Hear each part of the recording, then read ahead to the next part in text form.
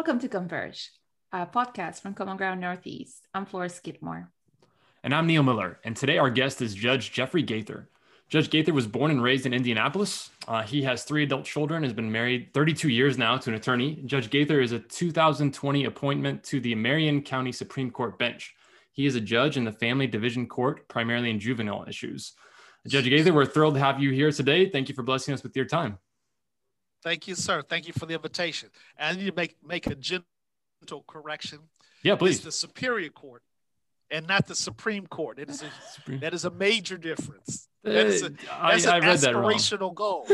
But thank you for putting it out there. Because who knows? Who knows?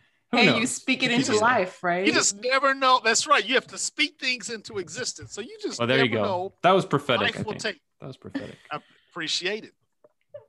Well, that's awesome. Thank you so much for joining us, Judge. Thank you for having me. Yes, ma'am. I want to start by just diving a little bit deeper into your background. You grew up in Indianapolis. Tell us what that experience was like, specifically you being a POC, a member of the African American community. Yeah. Well, let me just say this. Right now, even as we speak, I'm sitting in my office on the corner of 25th and Keystone.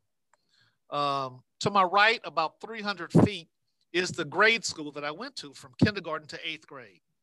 Because I grew up about, 8 blocks from here on a street named Sangster. Wow. And so for 9 years, including kindergarten, not that they held me back, I walked from home to school every day for 9 years. And I walked past this building that I'm currently in the office of. And right behind here, my brother and I used to hunt for snakes and things like that. And I used to ride my bike all around here. I'm looking at a Church's Chicken. That was the first place my brother got his first job. And to the left a little more, there's a gas station, it's a Shell. But many years ago, it was a Standard Oil gas station. And that was the first place that I tried to steal a soda pop from. And full disclosure, but the statute of limitations has passed now. So I can. What I was trying to do is I got a bottle cap a pull tab. And back in those days, I'm talking about days before. No, that's dating yourself there, Judge. Yeah, you could put a pull top into a soda machine, and if you hit it just right, you'd get a soda. And so I was trying that, and Mr. Hampton, who was the gas station owner, I think he knew what I was up to, and he gave me the soda. But Mrs. Hampton, his mean wife, fussed at him the whole way. Fast forward, their granddaughter is now the wife of one of my best friends. So we've come full circle. And her name is Sandra Gunnell, whose husband is the bass player for John Mellencamp. So, wow, there's a lot there. So, wow, talk about hyper local. Yeah, how about that? So, so every day I come to work, it's like coming home. Yeah. Because this is, as they say, this is my hood. This is, I was born in 1957, and so I spent.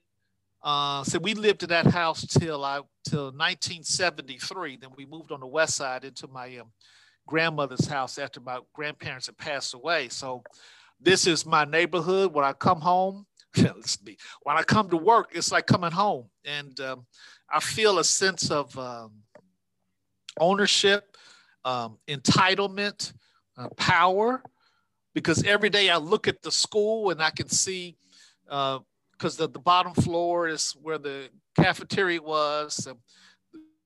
I could see Miss Watkins' class, which is where I was for 2nd and 3rd grade, Mrs. Turner's class for 4th grade, and Mrs. Mendenhall. I remember all my teachers, and because those days where you go to school in one school for that period of time, days are gone. My own kids have, they've been to 3 or 4 different schools, but I went to one school for 9 years, and I walked to school with the same set of friends every day of those years. And so those kinds of relationships, we had a very strong community.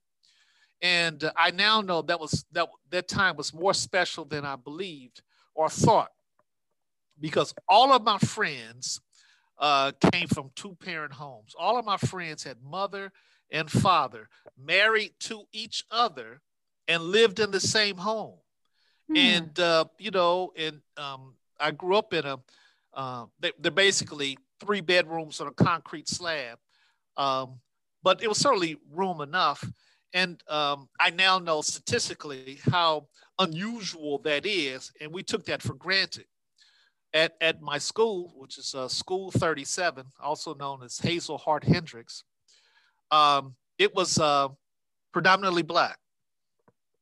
And I didn't get a white teacher until sixth grade, Mr. Loy. He was a horrible teacher, by the way, but nevertheless, that had nothing to do with his ethnic origin. He was just a lazy man. I mean, and that's when busing began and things of that nature. So all of my teachers were, for the most part, were master's level, and some of them had PhDs, because, I mean, there weren't a lot of educational opportunities for teachers. Just like many of the teachers at Crispus Attucks for years were all PhD level, and that school, the environment itself was much like a historically Black college, because they could not go anywhere else to learn, so they all congregated in one particular school. Well, School 37 was very similar to that. We had overqualified, overeducated teachers, and so many things went over there that we took for granted that I had no conscience of until I went away from that. And one of those was the nurturing atmosphere, teachers who cared. Now, my own mother was a teacher herself, so she knew all the teachers at the school, and all the teachers at the school knew my mother and knew me. So that was an advantage / and disadvantage, because when things didn't go well, first they do is call in Olivia Gaither. News traveled very fast, and so. But I was a good student, and I was also a school nerd in the sense that I loved and still loved school, and so I'm continuing looking for educational opportunities, which is primarily why I really accepted this opportunity. I'm on a journey to learn. Yeah. And even when I was in law school, I was one of those. I was a gunner. I seat 1, row A. Raised my hand, and I was all about it. And I wasn't always that way, but sort of when I bust out of my bubble and I came into my own. So so here I am, and on this journey. And it's great to have you. And we want to know what it's like for you after having grown up in that environment to be in the same environment, but now as a judge. Now you see things. Sometimes you get to see things maybe at the best or also at the worst of what's going on in your own community. What's that journey been like for you? It's happy, sad, because the more you know, the more you know. Ignorance is truly bliss, but knowledge creates obligation, creates a moral obligation and responsibility, if you will. And so now that I'm in this position, and I can see the sins of excess and the sins of absence, I can see how that has damaged our community. Speaking of the Black community, I can see how the absence of fathers and how that has devastated and ravaged our community. And the kids that come in front of me that don't have positive role models in their lives. And just earlier today, I was walking out of the building, going to the car with my oldest son who's studying for the bar. And one of the kids that I have in front of me says, "Hey, there goes my judge." I mean, he was excited to see me. Now, I enjoy seeing the kids as well, but it saddens me just a little bit. First, that he has a judge in his life. Yeah. Thank God it's me, but that he's excited to see me. Now, you shouldn't be excited to see the judge, but you know, I do my best to provide a mentoring. I'm in juvenile court. I should have said my current assignment is juvenile court. We call it family division. I do my best to mentor to these kids. We don't need to punish them, and that's no longer part of our philosophy. We try to find ways to keep kids out of the system. Consequences, yes, but consequences that provide fulfillment to their lives and what's missing. And I can tell you what's really missing. And I need a drum roll. Here is the secret. If we could get boys and girls to grow up to be men and women who then become husband and wives before they become mothers and fathers, and if we could stay committed, a significant portion of our problems will dissolve. I have almost no children on my docket that come from a two-parent committed household. It just doesn't happen. You get a kid may come in one time, but he does not come back. Our, lack of a better term, frequent flyers, 99.9% of them come from homes with one parent. And it has to be the biological parent. Step parents, still not good enough. But when biological mother and biological father are married to each other in the same home, that child is not in the system. That child does not come through. And we can talk about why. I mean, a number of reasons. One reason why marriage is so good, you have twice the resources, twice the hands, twice everything necessary to provide for the child. Single parents, God love them, but you are challenged in how and what you can provide. And pretty soon, let's put this in parentheses, the devil or some other negative force or some other irresponsible, inappropriate thing will attract your child's attention, and you've lost. Because as your child grows, they begin to spend more and more and more time away from you. So like by the time they get to school, half of their day is with someone else that you are not able to influence. So if you do not have a good track record from like age 0 from birth to 3, you have lost. It is so 0 to 3 is the most important time in a child's life. And so if you do not have the extra resources necessary to impose your will, for lack of a better term, on your child, you are setting yourself and your child up for years of heartache. Now, of course, see, there are many, many exceptions, but I'm talking about in the main. And so, you know, we have a problem in this community and others about babies, having babies. Let me broach another subject, killing babies. I mean, the rash of homicides is through the roof. And, you know, there's an analogy about, it may have been the St. Louis Zoo or maybe San Diego Zoo, where for whatever reason, they took the baby elephants out and put them in another part of the zoo. And then they ran amok. They tore up half the zoo. And someone said, okay, let's put them back, because the baby elephants didn't know that they were elephants and didn't know how to be elephants. So they had to put them back with the elephants, so the adult elephants, to show them how to act. Well, I mean, make the analogy to our children in the community today. Without the stability of a father in a home, they don't know how to act. They don't know how to be adults. They don't know how to treat women. They don't know how to treat themselves. Conflict resolution. I'm not going to blame everything on video games and, you know, videos, rap videos. I mean, yeah, I guess art imitates life and life imitates art, something, but it's 0 to 3 at home. And if you don't properly raise your child and teach discipline, because there's nobody who is successful that does not have self-discipline. You have to be able to discipline yourself. What do you do when no one is looking? What do you do in the dark when no one knows that's who you truly are? I mean, that's your real character. And so if you're unable to discipline yourself, and how will you ever achieve greatness? You know, however you define greatness, success and failure are options to be chosen. I mean, you can choose success just like you can choose failure. For driving down the street at 90 miles an hour, you're choosing failure.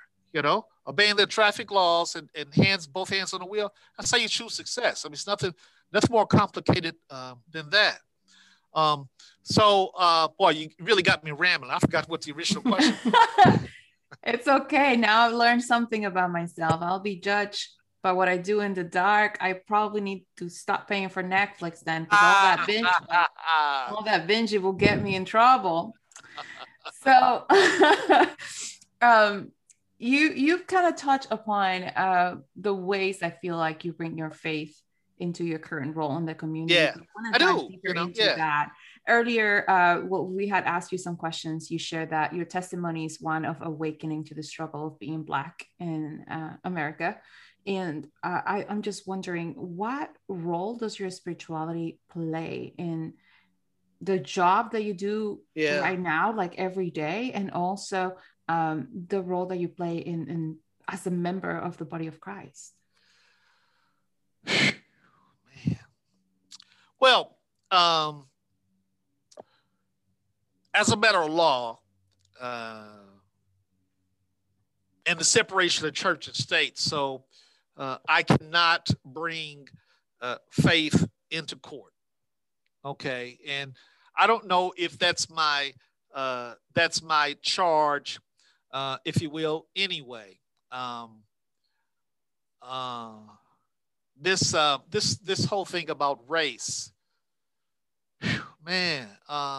The older I get, the more difficult it becomes, because the more you know, the more you know, the more you know. And then as a father, I have 3 boys. Well, they're all men now, age 30, age 25, and 21.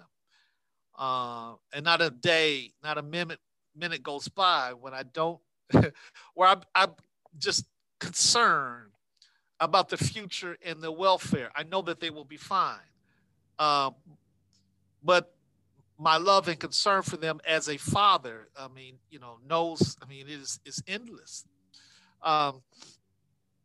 I mean, you can see where we are right now in terms of race. I mean, the term du jour is, critical race theory. And I can see how race has impacted my life. And I think about my father,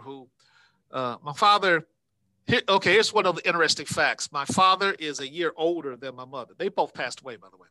So my dad was born in October 1932, and mother was born in February 33. So they were separated about a couple months.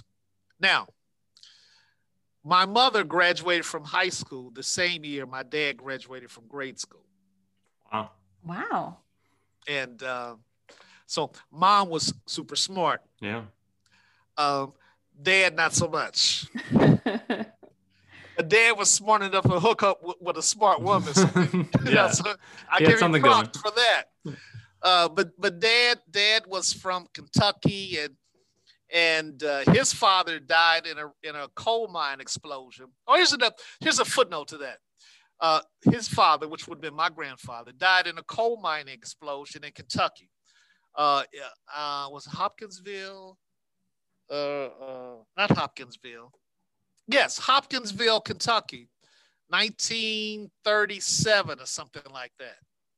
And so I actually have the newspaper article around here somewhere where they list all the men that died in the coal mine explosion. Mm-hmm.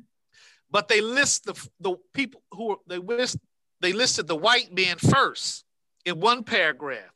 Then the next paragraph, they listed the black man who had died.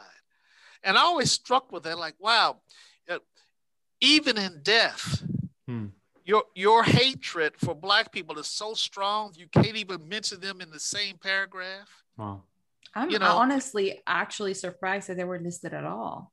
Well, then there's that, because, and I get, I'll accept that, because there would have been a time when they would not have been mentioned at all, or even that perhaps that was just their first name. So, props for that, for that. I never thought about that. I thought, but the lens that I had said, wow, even in death, you can't be more forgiving. But nevertheless, Dad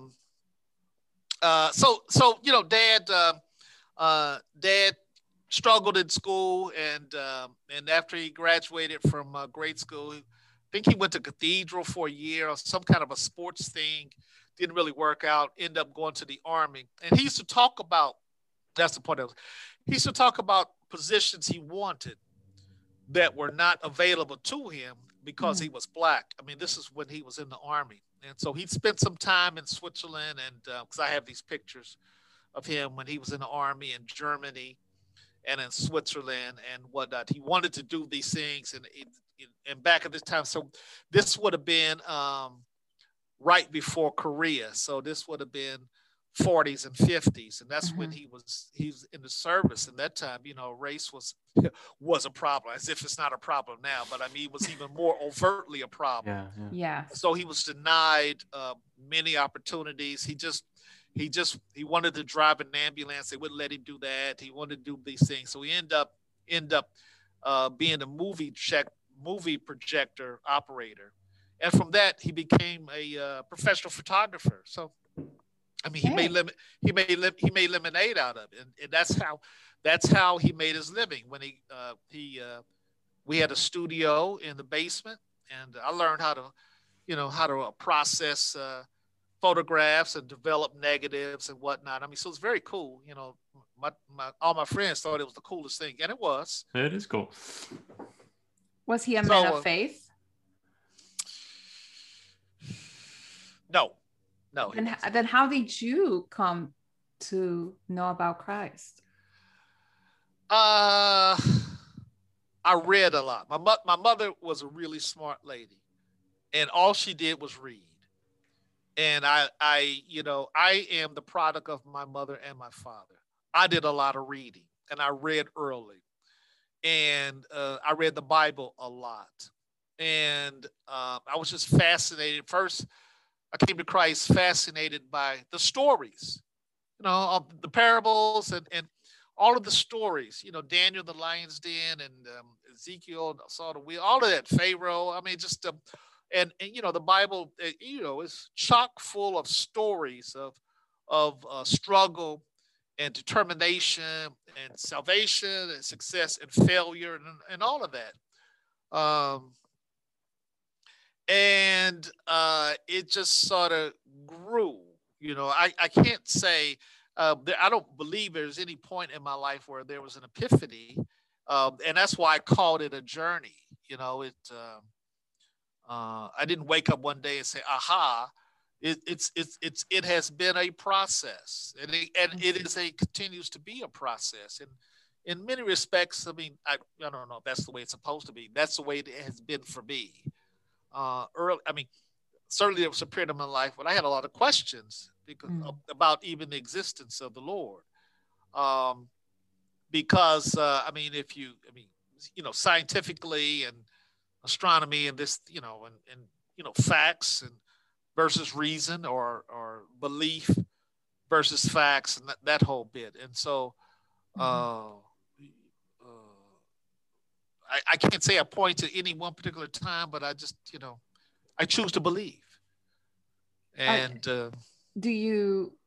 how does that choice affect your everyday life when you are in the courts, like running kids through hearings? Like, is that choice a daily reminder? Like, does it inform your mission and your profession in any way? I pray for and about the kids that I see, because some of them come from some terrific circumstances. The trauma that they have experienced is incredible. I mean, just I don't even know how they did it. You know, my wife and I have 3 boys, and we have struggled mightily to raise them. I don't know how some of these parents are able to get through the day. And so I pray for them. I pray about them. And I pray sometimes between hearings, not openly, but, you know, I take a moment. You know, I have a Bible on my bench. I mean, just I know these children have great resilience. I ask for the intervention of the Lord for these children and families because of the circumstances that they find themselves in. And I mean, some of the kids, Lord have mercy. You would not believe what I hear and what I see on a daily basis. It is, I mean, there's a whole world out here of where, whew, wow. I mean, just wow. I mean, early this year, we had a young man who killed his entire family. Okay, he killed his entire family. He took a machine pistol. It's called a Draco, and he killed everybody in his family: his mother, his father, his brothers and a sister, his brother's baby. And he was only 17 years old, and he had never been in trouble before. That speaks to me of a mental health issue.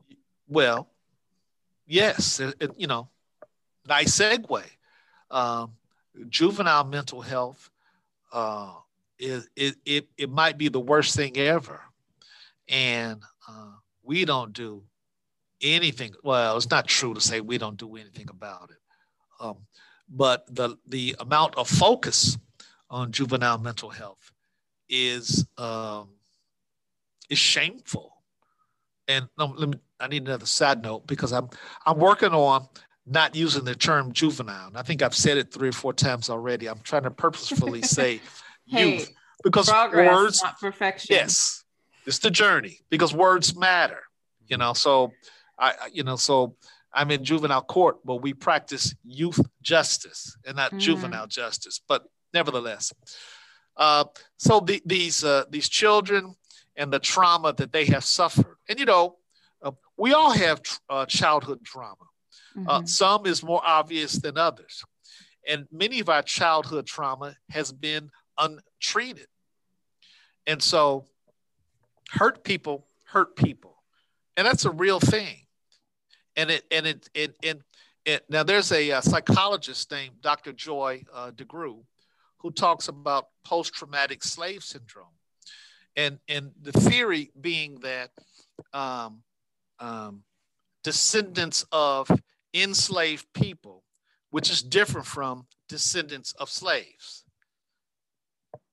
You follow me? Yep. Yeah. So that wording makes a difference. Right? Yeah, wording makes a difference. And so descendants of enslaved people continue to re-traumatize themselves every day because they've never received treatment from the trauma that their great, and we pass it down at the dinner table every day. I know stories of abuse that my mother and father, their mothers and fathers, their mothers and fathers, and their mothers and fathers, and unknowingly has traumatized us because we've never had reconciliation about that. Yeah, it makes me think of like the recent Juneteenth holiday. That's exactly there. Like it's great that it happened, but that was like just making slavery illegal was like, man, you got to even if it lasted for 200 years, it would take maybe another 200 years for people to recover from that and to put into work. I mean, great, you know. Now that raises another issue because you know you not you, but you give me a holiday. And then you jump all over voting rights, reparations. I mean, you know, on the things that we're asking for, you know, response to police abuse, all these things we're asking for. You give me a holiday. I tell the kids, don't go for the pump fake. Don't leave your feet on the fence. This is what you give me. You give me a holiday. I want voting rights. You give me a parade. I want to survive a police stop. You know what I'm saying? So you give me things I didn't ask for. Great. Let's cook out. But what I really want is truth and justice and fairness. So I mean, this, and the trauma that we feel is no difference between descendants of the Holocaust and the trauma they have felt and continue to feel, or even better, how about the American Indian? I mean, if anybody has a claim for trauma, okay. I mean, the Trail of Tears and all of that. I mean, we live on their land. I mean, and there's nothing legal about it because it was stolen from them, and when they didn't want to sell, they were killed. And the American Indian lived in harmony with nature, and they were one with the land. And we should all have adopted those kind of, think what a different world if we had been we had been more conciliatory about that. But no, so now here we are. Yeah. Even just to think about, even like you just said, you corrected your pronouns because it's hard for you to identify with that part of American history of what, the white settlers did, my descendants in that part, because you can't identify with that so much. And Flora, same with you, like, I'm going to recuse myself from the situation because the passions run high about colonization. Okay. Okay. I mean, so when you talk about race in this country, I mean, it is a hot button issue, and which what's the term?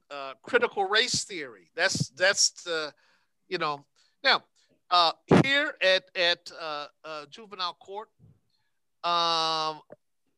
youth court, right? Youth. Well, I can say juvenile court because that's the official name. Okay, that's the official name. All right. I can get away with that, but we realized that we had a huge disproportionality problem in that we had too many kids of color in the detention center and too many kids of color in the child welfare system. So we set about trying to figure out what to do. How do we correct the disproportionality problem? So we contracted with a group out of New Orleans called the People's Institute for Survival and Beyond. And we had workshops called Undoing Racism. They created that. Undoing Racism was the name of the workshop. And so it was about 30 to 40 people, male, female, black and white, and you'd sit around in a circle, 1960s style.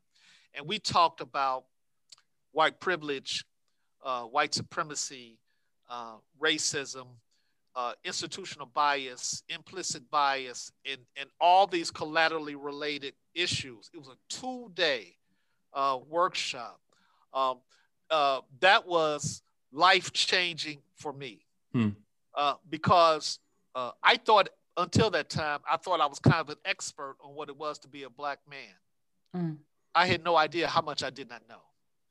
And so I was just blown away by the experience and by the discussions. And the sessions we had were so raw.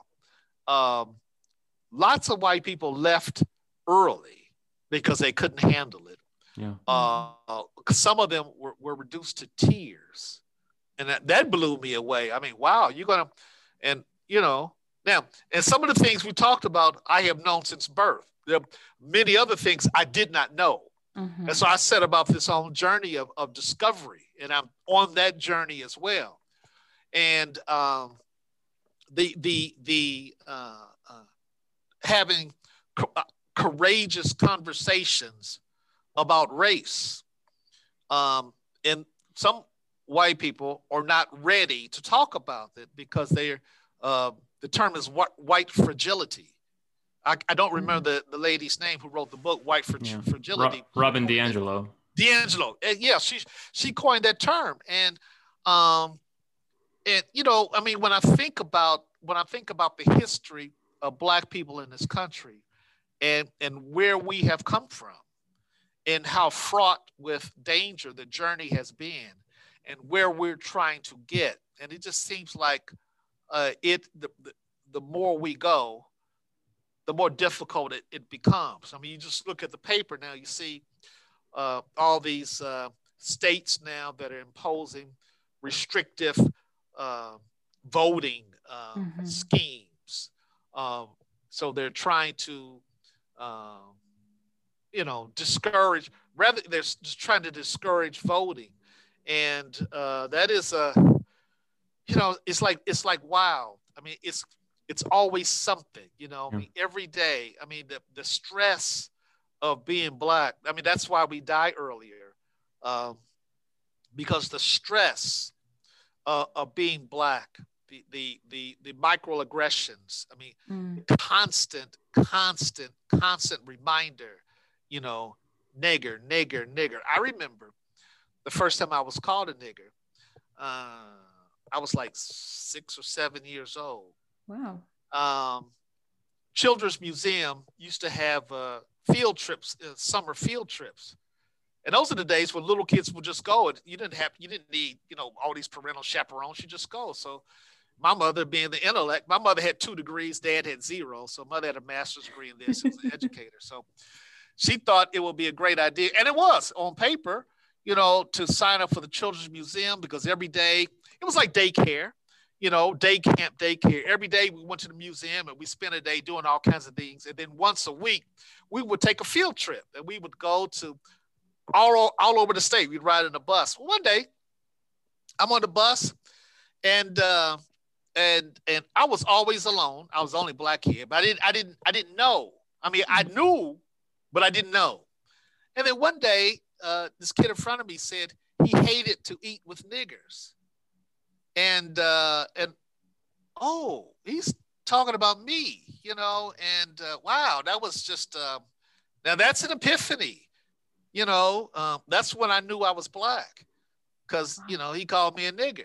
And even in such a dehumanizing way to say it in front of you, knowing full well that, like, you knew what it meant. And yeah, but I mean, he was a little kid though. And so I wonder, wow, now I wonder, what was going on in that guy's home? No, you don't have to wonder too much. Yeah, right. Exactly right.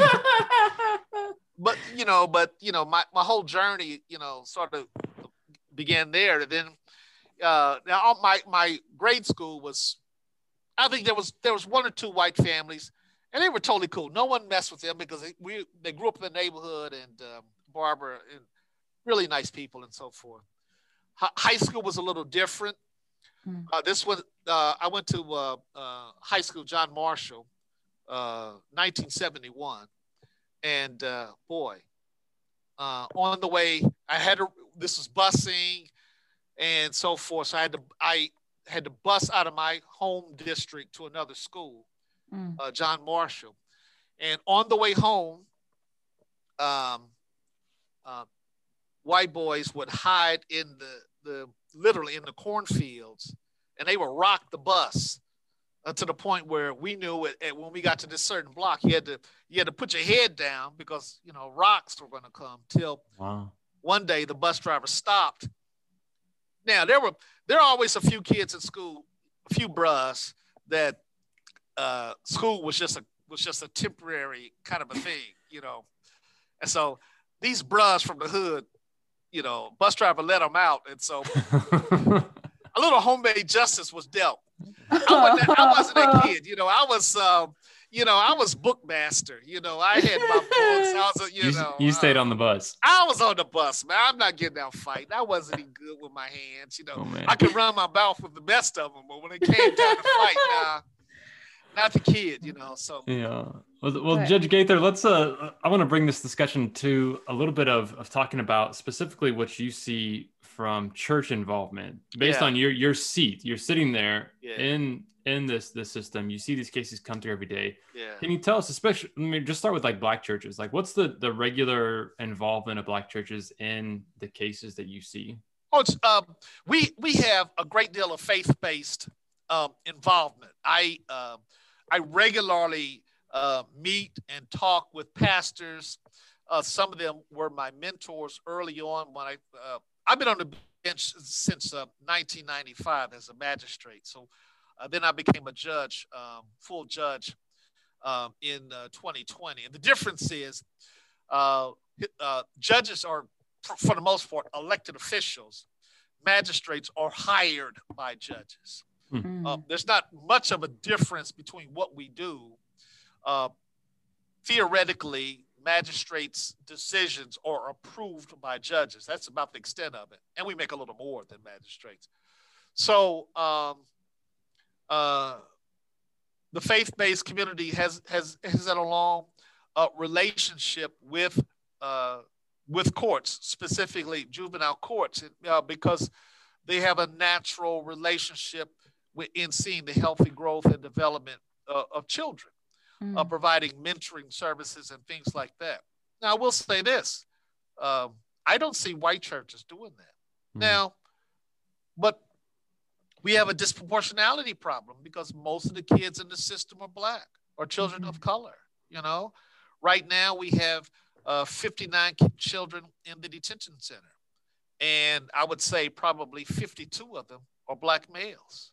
And I mean, you know, but the Indianapolis, you know, the Black population in Indianapolis is somewhere between 17% or something like that. Yet, you know, 80% of the children in the detention center are Black.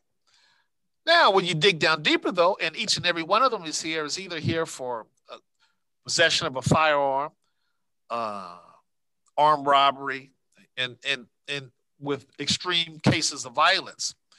And since I'm certainly, you know, 1/4 of the number of judges here who place children in the detention center, I know that I'm not locking kids up because they're Black.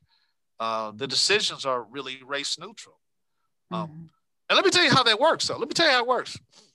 And it's really, you know, let's say, for example, two kids are smoking marijuana. They're 15 years old and it's midnight. They're smoking marijuana. Officer comes by and stops them. Officer decides to give them a break. White kids' parents are at home because they work jobs and they're at home. Black kids' parents are not at home. So officer has to take the kid to the detention center for processing. Fast forward 6 months. Same officer, same kids. This time he's going to arrest them. The Black kid is going to be treated more harshly because he's been through the system before. And so race neutral decisions will have a racist outcome, not having anything to do with the race of the kid, more so than the socioeconomic background. Yeah. And that's how it works. That's how implicit and institutional bias works. You know, it's not because the child, no, well, there are some racist people that may not get it, but he gets treated differently because of these factors. And so when we decide to release or detain a kid, we have a set of factors. But bias has crept its way even to what factors you need and we use to consider whether to release or detain, because we have a Eurocentric theory of what is safe, and it's taught in schools, and we adopt it. I'll tell you something else. In the child welfare system, you know, children of color have the worst outcomes. They most often removed from the home, taking longer to permanency, more often to have multiple placements, you know, less likely to be placed in a family setting. Why is that? Because by law, when we want to place a child, if we have removed a child from the home and we want to place a child with a family, we can't place a child if there are certain felony convictions by someone in the home. Well, you know, ding, ding, ding, ding, ding. You know, for years, the Black community has been over-policed. There are not a whole lot of families that don't have someone in their family with a felony conviction, and especially these families that involve themselves in child welfare. So they don't have a whole lot of family members who qualify for placement. Obviously, there are exceptions, but in the main, we have to find waivers and have to jump through hoops to place a child in the most family-like setting with a relative. And so, once again, having nothing to do with their race, these decisions have race-based outcomes.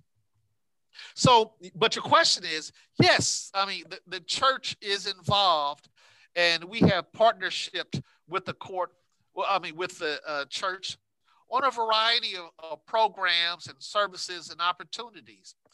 We do not see the white church here. That is a huge opportunity because the much larger issue of race in this community and race in America, we, Black people, cannot do this on our own. I mean, it's because what? We don't control any institutions. 99% of the CEOs are white. 99% of presidents in this America are white. 95% of college presidents are white. 99% of bank owners are white.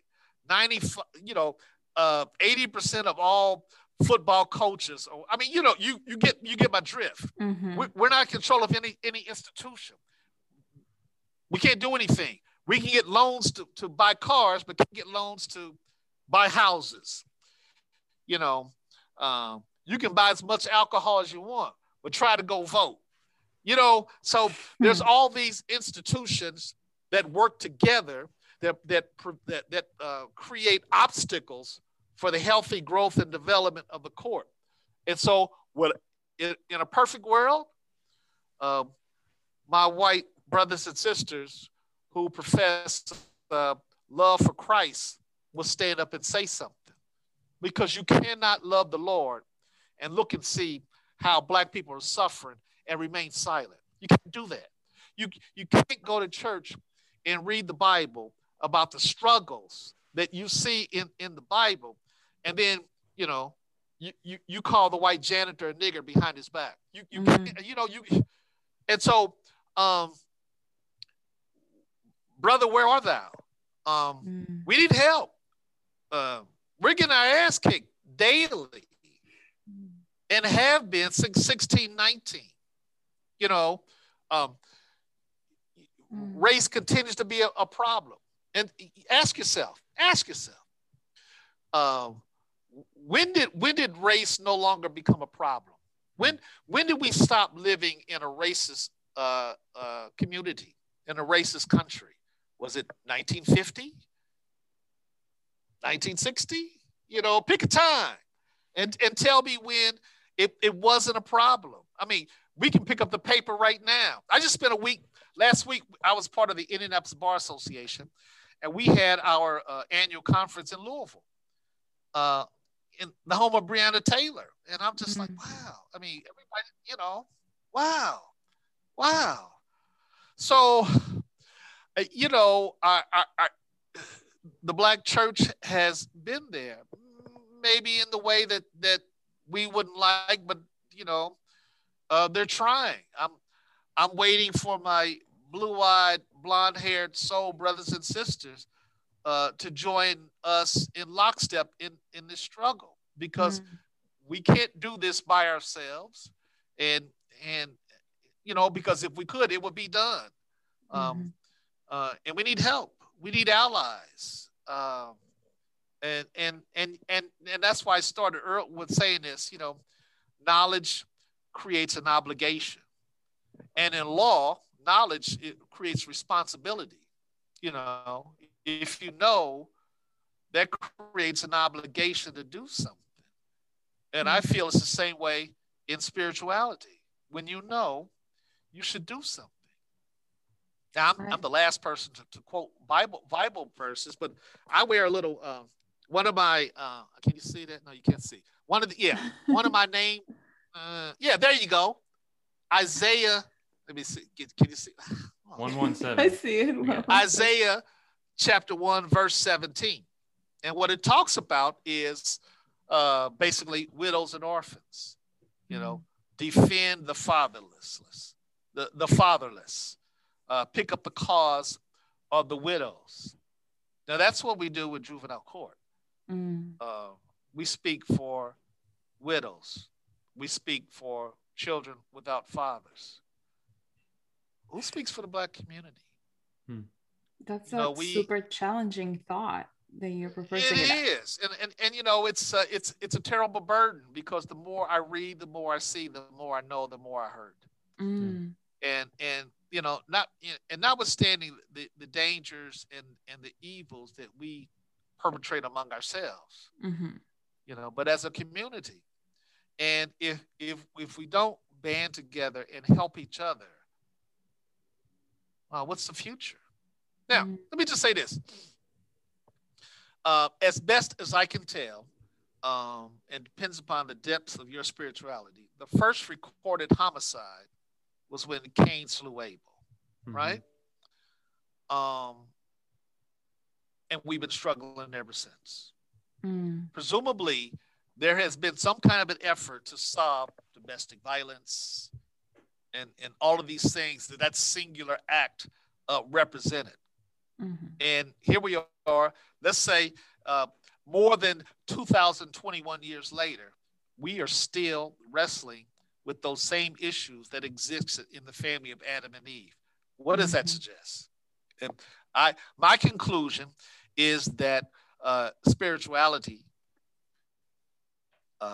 is in the journey and not in the destination, because the destination does not exist. There is no ending. You know, perhaps when we're no longer in this earthly realm, but the problems that we face must be addressed and challenged and dealt with. I don't think we're going to get to a point of resolution. I just don't, you know, that's perhaps when we walk with the Lord in heaven, then that will be resolution then. You know, life everlasting, when peace passes all understanding, world without end. So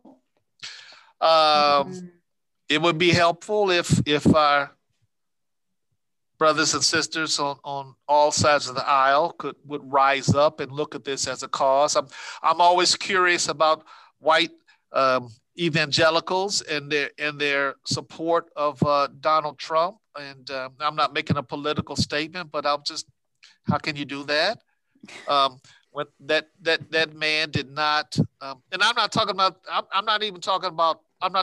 politics, but there are because there's nothing wrong being conservative. That is certainly not a conservative Black people. I'm not talking about that, but there were a lot of things about them that had nothing to do with politics. Just mere morality.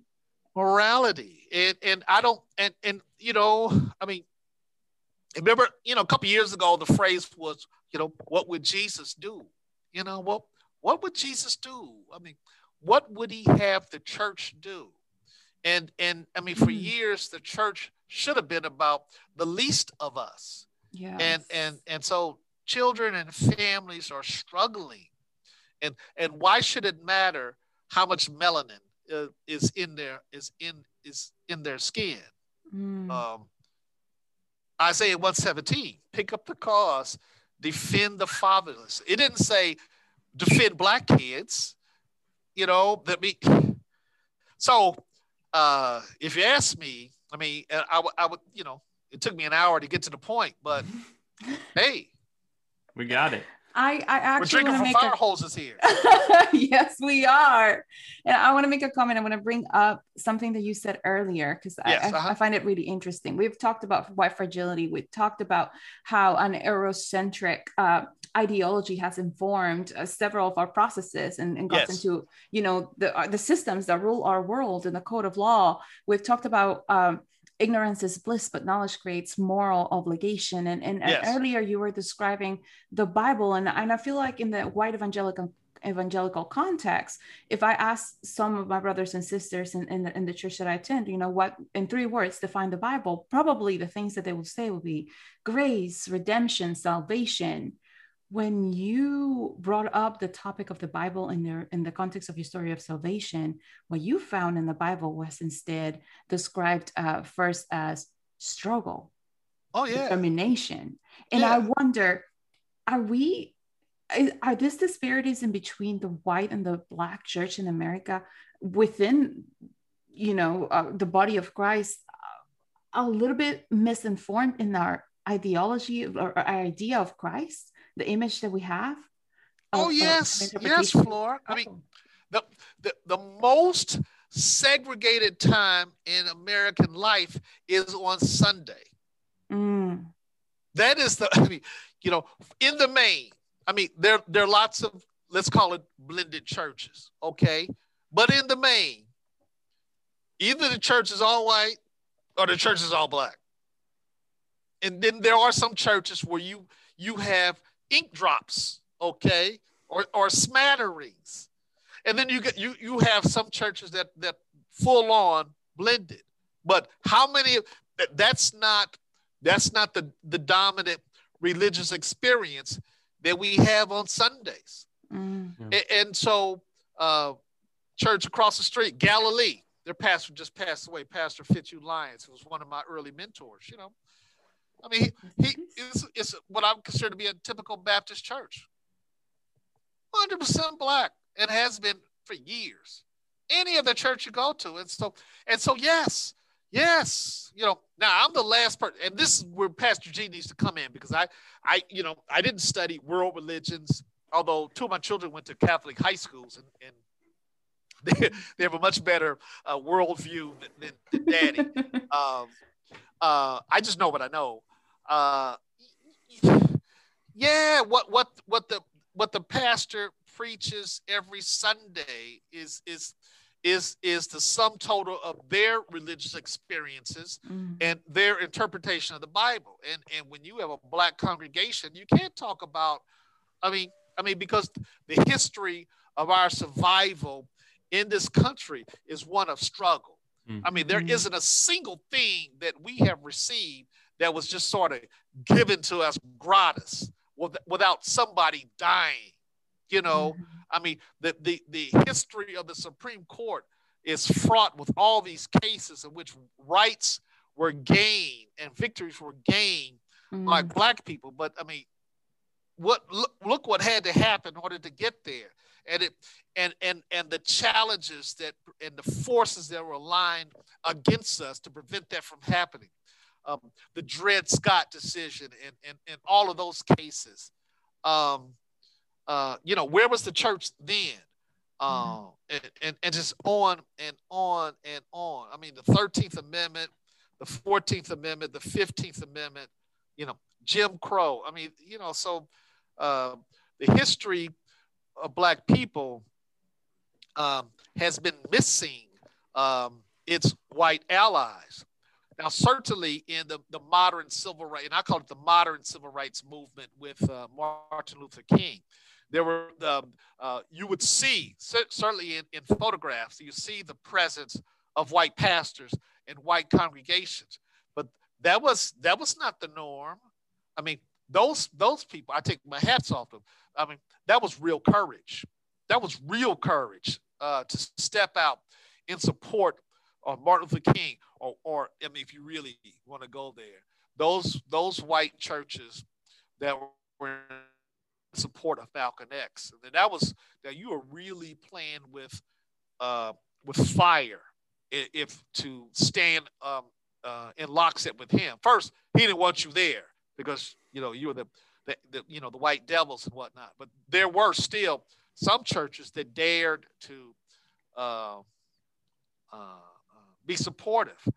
And so, I mean, so my spirituality is one of evolution, and because it's a fair question, I mean, to ask the Lord,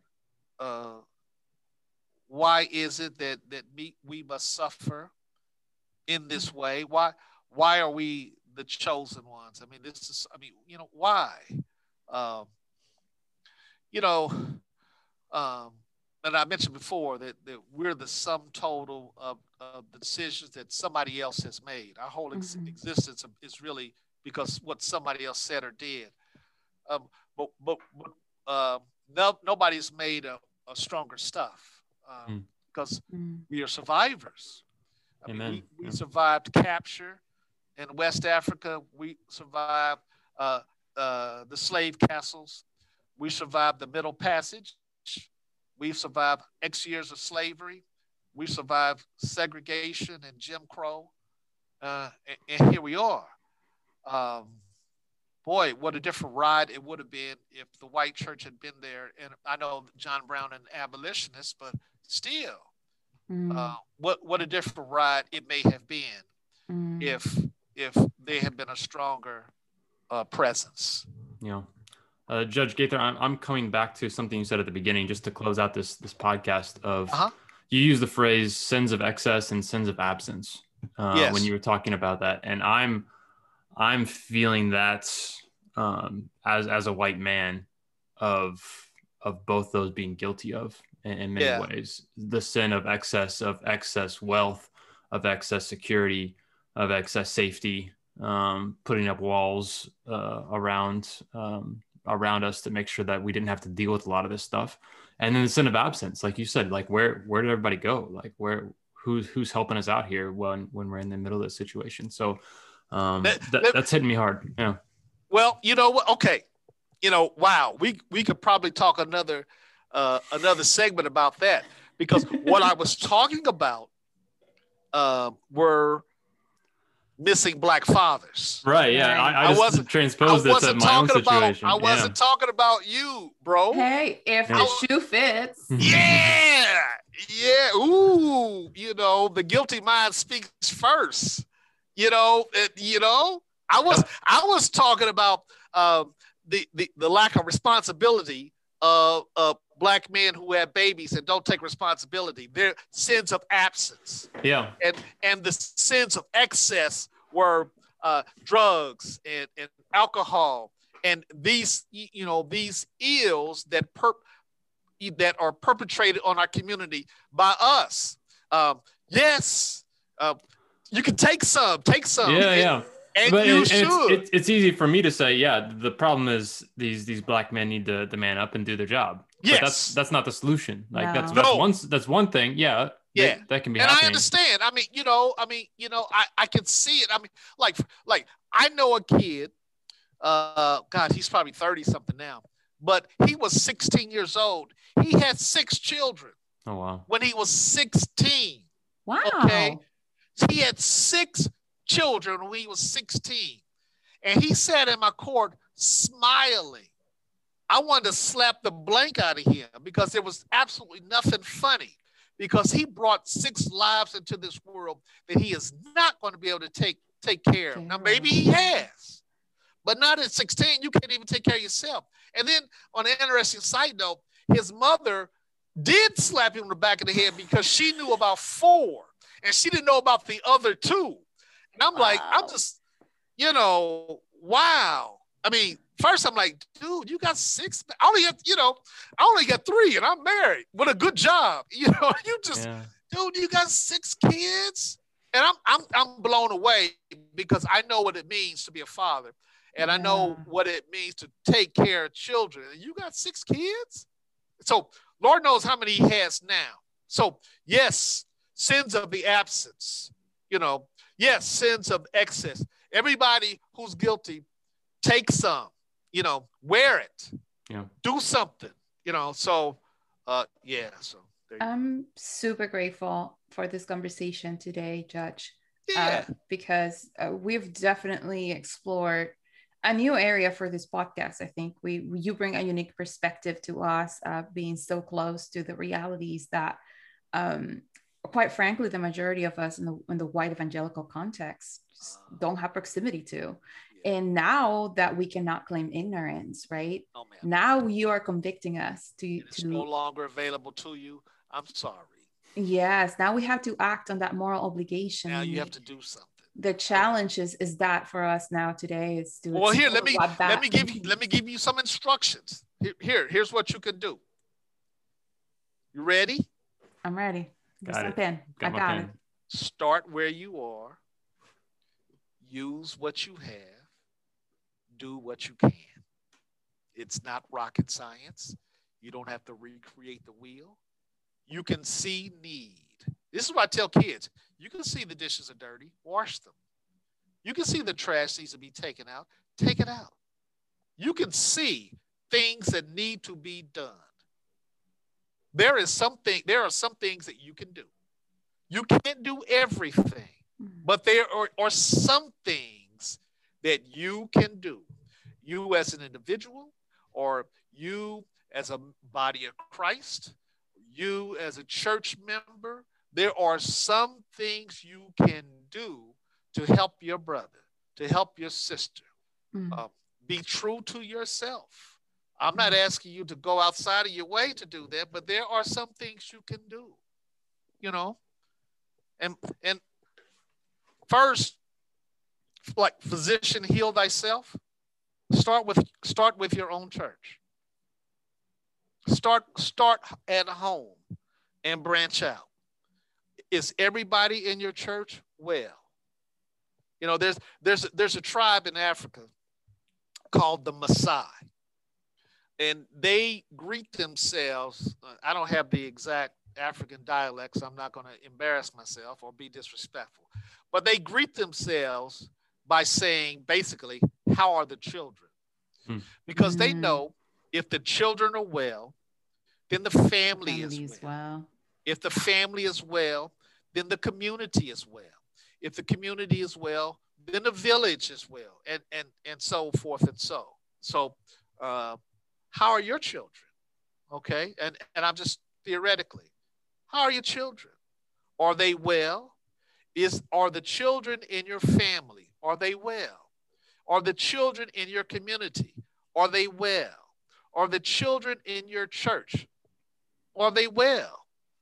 And so let's start at home, because it's like throwing a pond, a pebble in a pond, and the ripple effect. You know, so you don't have to go all the way to some village in Africa and try to do something over there and adopt kids. You don't have to do that. Start where you are. Use what you have. Do what you can. You know, the good Lord has blessed everybody with gifts and talents. Do you know what yours are? Now, I created empowerment conferences for boys and girls. We've been doing this since about 2014, separately. Cool. And so, and the way it is, it's a real conference. Just like you go to professional conferences, we do this for kids in the system. We have a morning session, and we have workshops. We have lunch, free lunch, and T-shirts and swag bags. And so the workshops are on.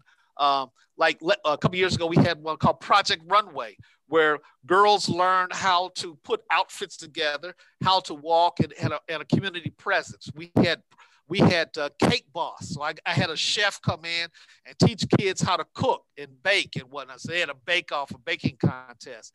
I had a session, girls learned how to box, boxing. Had a local 5th degree black belt, show, self-defense techniques. Boys, we did education and sports, career readiness and electronics and all these things. So, I forgot where I was going with that. So we But you used what you had, where you were at. Yeah, I was. And you did what you could. Do what you can. Yeah, I forgot where I was going. I had a much lower. I'll think about it in the middle of the night. That's a good thing. Yeah. Yeah, because we want to continue our conversations with you. You're not done with us. Yeah. I got more.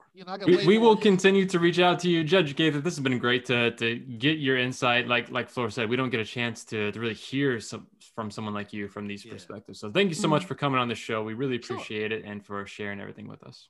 Thank you. Amen. All right. See you guys later. Well, thank you everyone for listening to this podcast. Please check us out on your favorite podcast streaming platform and feel free to subscribe so you don't miss any more episodes. We got a lot more coming up.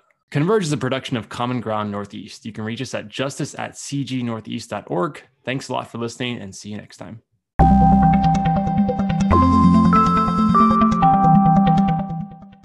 Thank you for listening to Converge, a production by Common Ground Northeast. If you like what you hear, or if you're willing to get uncomfortable in this conversation with us, please click on that follow or subscribe button. And if you want to share your comments or feedback with us, feel free to email us anytime at justice@cgnortheast.com. Until next time.